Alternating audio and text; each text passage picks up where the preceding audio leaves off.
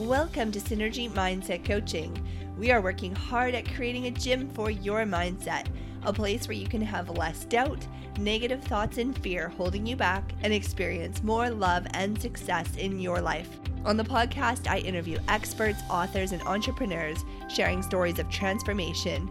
You get to hear their failures, wisdom, and takeaway to help you achieve your goals and dreams. And today, guys, I owe you all an apology because for some reason I did not turn on my microphone and my voice in the interview is coming straight through my computer. It does not sound good, and I strive to bring you the absolute best. However, our guest today has wonderful content that she has come to share, so I left it as it is. I'm so happy to bring you such great value. Next week is Easter, and we will be observing the holiday, returning in 2 weeks. And you guys, if you hear something today that you feel helped you, please take a moment and share it on your social media and consider sending our guest a shout out to let her know. I am so grateful for each and every one of you, and through the synergy of working together, we will create the success that we each desire. Today, our guest, Julianne Sullivan, speaks about business culture and shares her journey from quitting her first job on the spot without savings and plan to becoming the successful entrepreneur that she is today. Without any further ado, please welcome Julianne Sullivan to the show. Welcome to the Synergy Mindset Coaching Podcast. Today I'm here with Julianne, who is a speaker, international best-selling author, podcast host, and she's bringing this great focus of business culture and how she adds some positivity to it and a whole lot more. Welcome, Julianne, to the podcast. Oh, thank you so much. I'm pretty excited to be here.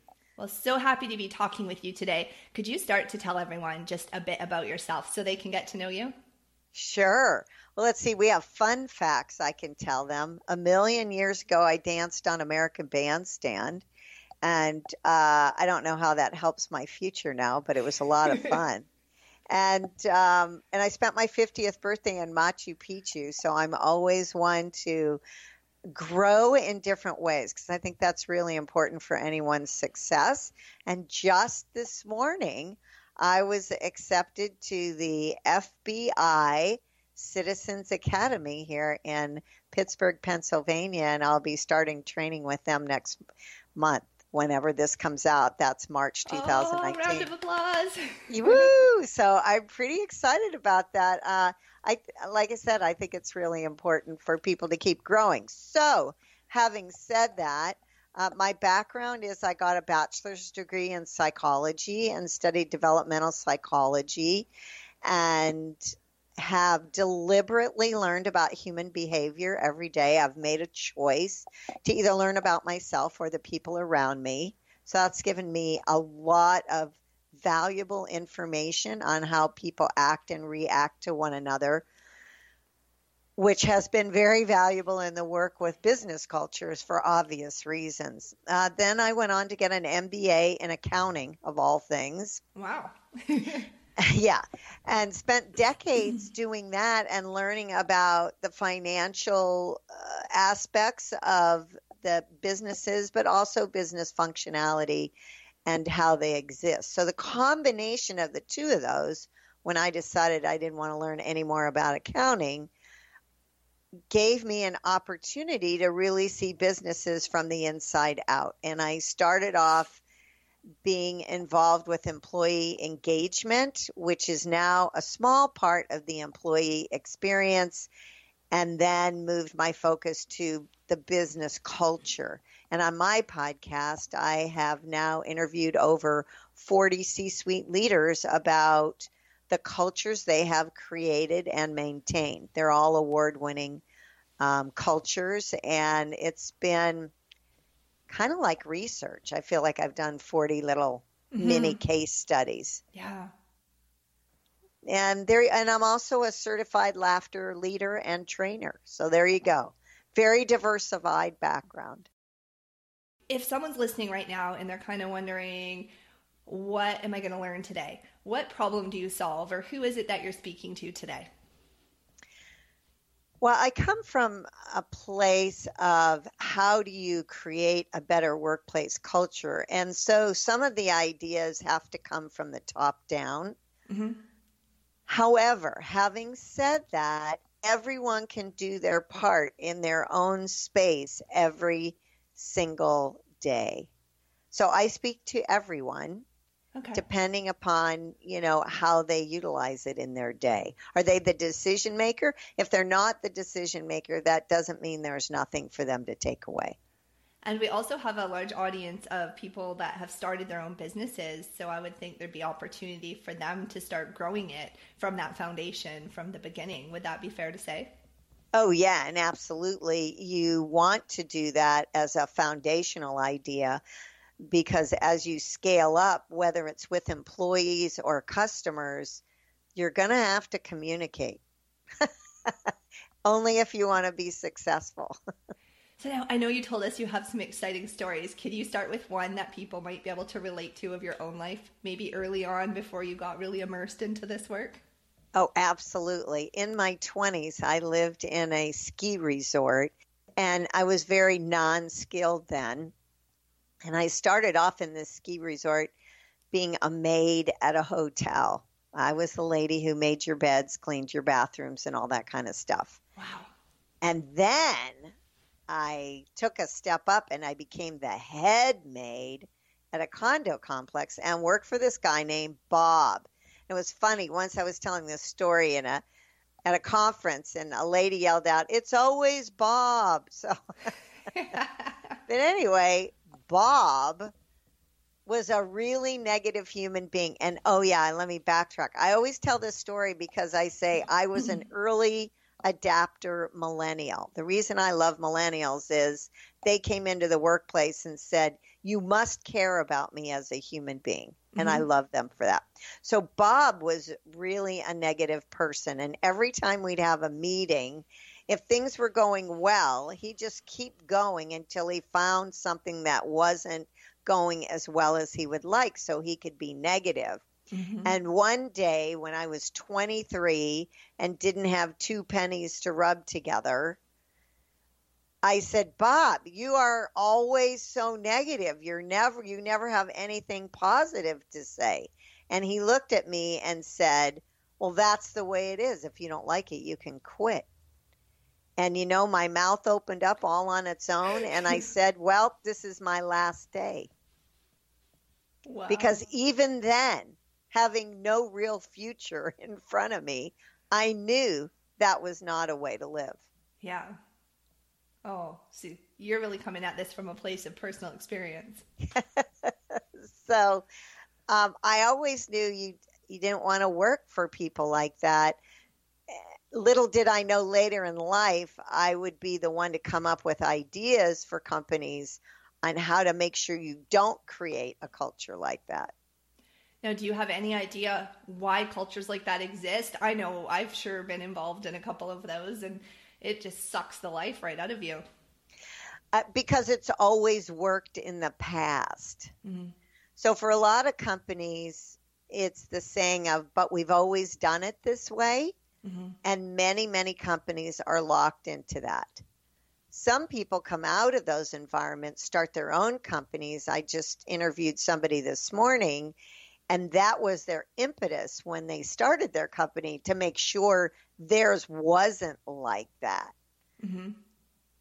But there's still, as far as I'm concerned, too many companies who don't understand that it's so important to care about the whole being that works for them. Yeah. I personally think in the next 5 to 7 years, we're going to see quite a few businesses, even big ones like Sears, who aren't going to step up and realize that culture is important, or service to their customers are important in different ways than they've done it before. And for many of them, they're not going to have the people they even need to get their products and services out to their clients, because we're in an employee shortage in many areas of the workforce, And people just aren't going to work for you if you treat them poorly. Yeah, my daughter's a millennial, and I can even see that with her and her friends, that they're not willing to put up with that type of treatment, and they just don't feel it's worth it for any amount of money. And they don't need to, because there's another job for them. Mm-hmm. Absolutely. Where do you think we should go from here? There's so many directions I just want to pull you in, but what do you think? Well, I think the one thing you and I talked about is, and this will relate no matter where you are in the spectrum or framework of where you're working, is mindset. Yeah. I believe that no matter what we're talking about in communication and culture and collaborating with one another, if working together, no matter where you are in that, no matter where you are in the framework of if you're the CEO or if you're the receptionist, Mm-hmm. all of those pieces are important, right? Because the wheel doesn't turn without all the spokes. It's a mindset. For instance, I can say, geez, it would be great if my team leader came to me every day and told me I was terrific. Maybe that's what I need in life. However, it's not up to someone else to be responsible for that. So what could I do to create that atmosphere? Well, I could go out and tell other people why they're terrific at their job. Yeah. And sooner or later, if I am terrific at my job, someone's going to come back and do that for me.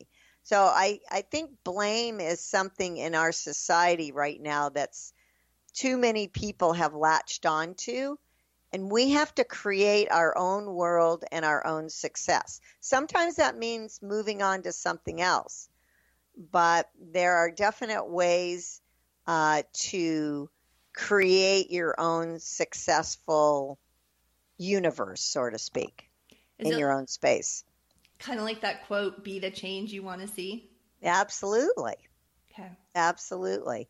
We need to, I hate to use the word need or should, but I have found to have a happier, more successful life. And the research shows now those two aspects go together. When you're happier, you're more successful. That's it. A lot of companies didn't want to hear that word happier, but happier makes a difference. People are more successful. They're more creative. They're more productive. They're more efficient. They're more effective. And we have a lot of control, more than we think, how to create that atmosphere. And it starts with mindset. When we get up in the morning, we either have a mindset. What did somebody say to me today? You either have a beautiful mindset or you have a crappy day mindset, right? Yeah. I mean, you kind of set yourself off. In fact, when I talk about employee engagement, the first aspect I talk about is what do you do before you get to work? Because you set the tone in your own life before you ever leave your house. Mm-hmm. What is it that you do in the morning that sets you right? One of the things I do is I go through a gratitude list. It takes about 30 seconds, but it changes everything, right? If I'm happy I'm alive, then if I get into traffic, it's not as big a deal as if I wake up as feeling life's terrible and I have nothing. Because, that old adage of somebody always has it worse than you is true. Oh, yes. So the more we realize that before we ever walk out the door, the better our day is going to be automatically. And then how do we enter work? When you enter work, if you're going to a place of work as opposed to remotely, working remotely, do you smile and say good morning to people, or do you just hang your head and go to your desk? Yeah. It changes what happens in the rest of your day and how things get filtered that come into your life. Even if something negative comes into your life, if you already have a positive mindset, that isn't as wounding, I'll use that word, wounding as if you're already in a bad mood and you figure life sucks anyway. Now, would this be one of the skills that you used? Because I think of that story you share where you know, didn't have any money in the bank per se, and you just left that job to get from there to where you are today. Did this help you? Well, I think it helped me because I'm always willing to jump off a cliff. I actually did a fear a year for 10 years. They all had to do with heights. Wow. So I did something that had to do with heights. I went ballooning, I went parasailing, I went rock climbing, I went rappelling, flying in a small airplane, and things like that. And what that did was it made me realize that I didn't think I could do that, but I did. Right? Yeah. And so I am a cockeyed optimist. There's no doubt about it. And I've had to learn to tame that down a little bit because I get really disappointed if you get too optimistic about life. But I always underlying figure it's going to work itself out. Maybe not the way I planned it, because life is like that. It never takes the paths you think. So you got to be wide awake. If you get stuck in your own little vision of what life's going to be like, you won't see a lot of what there is in your life already. It's like that book that talks about the different languages of love, right? Yes, Some yeah. people say it, some people show it.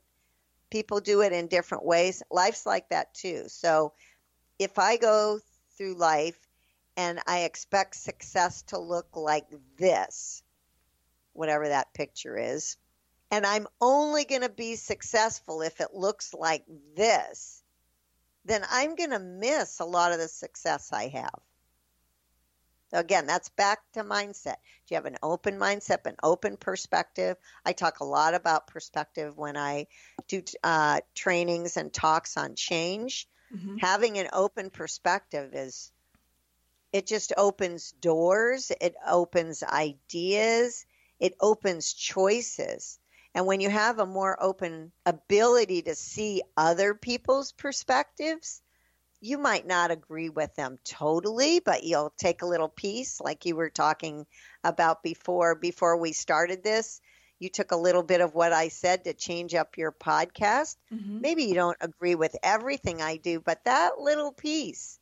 Again, I interviewed somebody today, and there was some little piece of something they do in their company. It was like, wow, I'm going to use that for something completely different, but it'll work over here for me. That's a great idea. Mm-hmm. So the more open we are to other people's perspectives and not get so stuck in our own way of thinking, the more opportunities there are for us. It's kind of like when I got a degree in accounting, there wasn't just, public accounting for me to do. I've been a professor. I've worked in private. I've worked in public. I have been a recruiter. There are a lot of different jobs I could get with accounting. And of course, now it's helping me with culture because I understand how businesses work. But had I gone into it, say, I'm going to be in public accounting and that's all I'm going to do, it would have really restricted my opportunities. So what I would say to the listener is, whatever direction you're going in, don't do it with blinders on. Be open. Especially if you're going into business, you got to listen to your customers. They'll tell you what they want. It's not so important what you want to give them. It's more important what they want from you. Can you expand on that a little bit? Because I am just so interested on this philosophy that to me it's a little delicate to learn, because you don't want to go like way outside the box of what you do. But if you're narrow-minded and only offer what you want to offer, you're going to lose a lot of people. How do you advise people to find that balance between what they want to do and what they end up doing? Again, I think you have to be open. There's a couple of things. First of all, you have to be true to yourself, right? Mm-hmm. Somebody can say to you, I want you to speak on algebra, and if you don't like algebra and you don't know algebra, you shouldn't speak about algebra, right? Even if people ask you. Yeah. But if you're a speaker like I am and a trainer, and what they really like is change management, more than collaboration, Yeah. then, how do I know that? Because people ask me to speak about that more and train more about that than they do collaboration. Okay. Right? So if I like collaboration, I bet I can put collaboration within change management, right? And still get that piece in there. But, it's like somebody said once they had one speech with 100 different titles, right? You just can fit it to the person who's asking for it.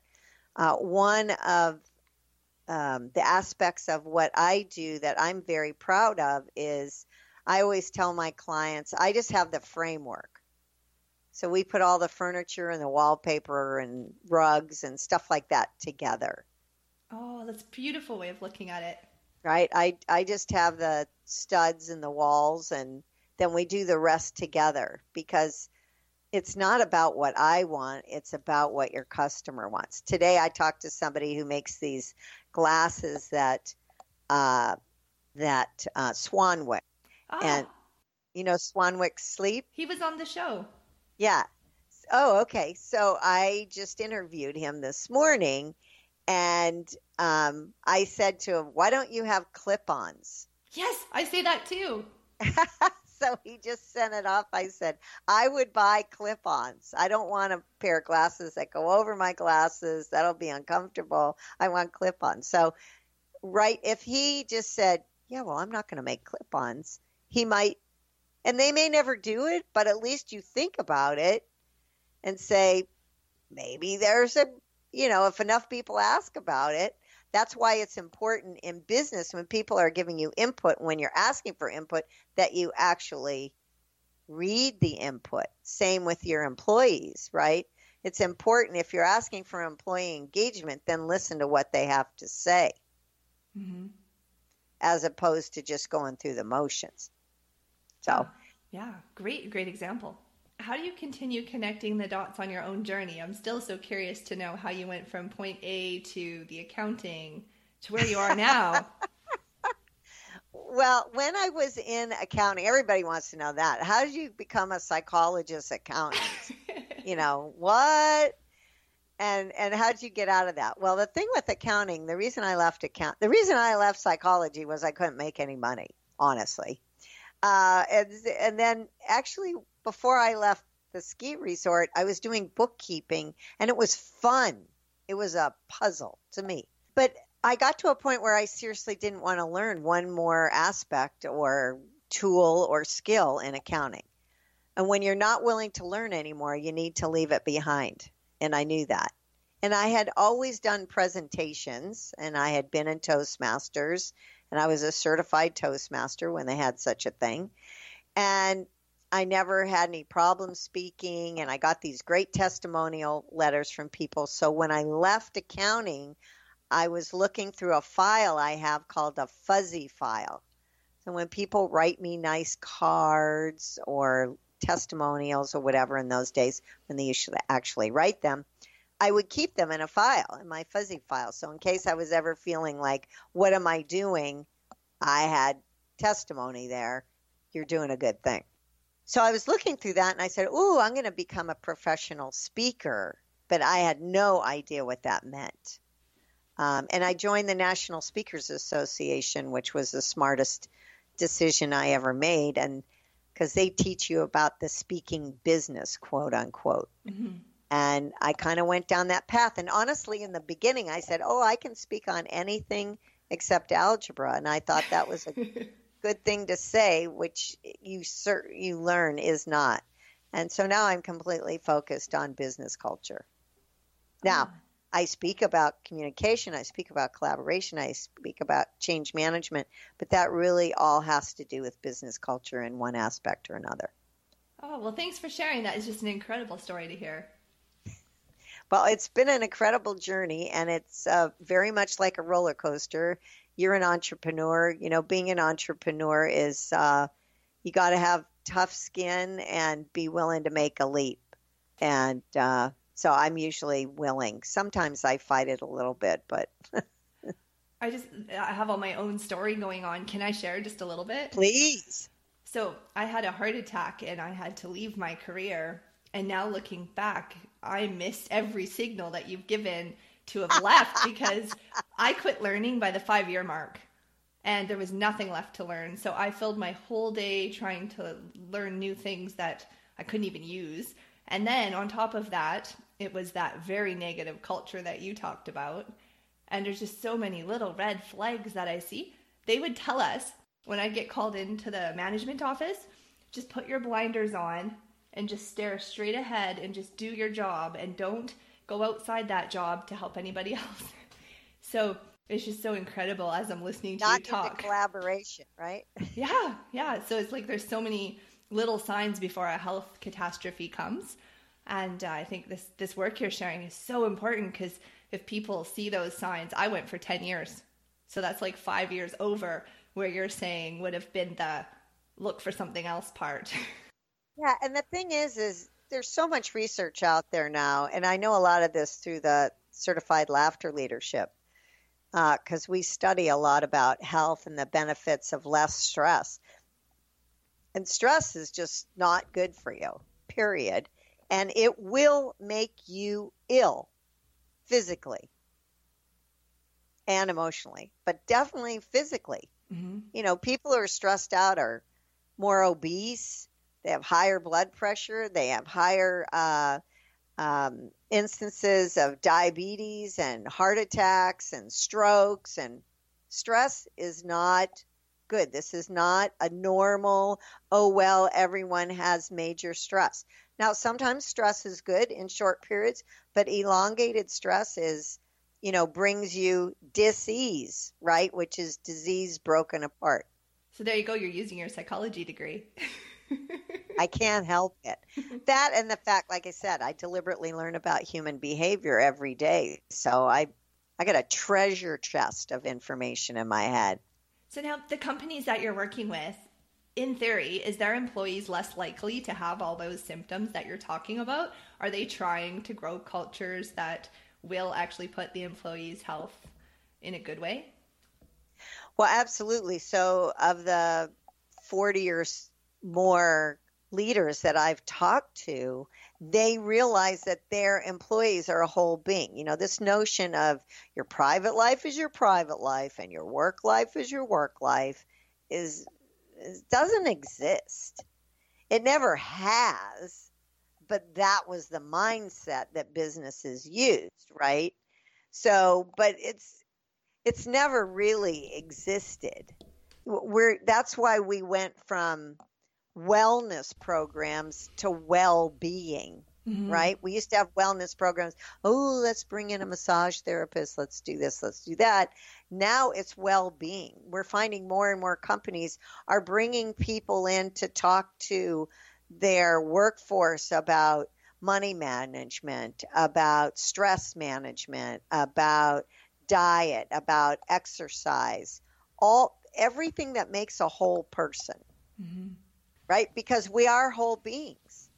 And, you know, the companies that have successful cultures, and I mean they're successful and their retention rates are high and their productivity is more, and it makes their bottom line higher, right? They make more money because people are happier what they're doing. They're feeling fulfilled.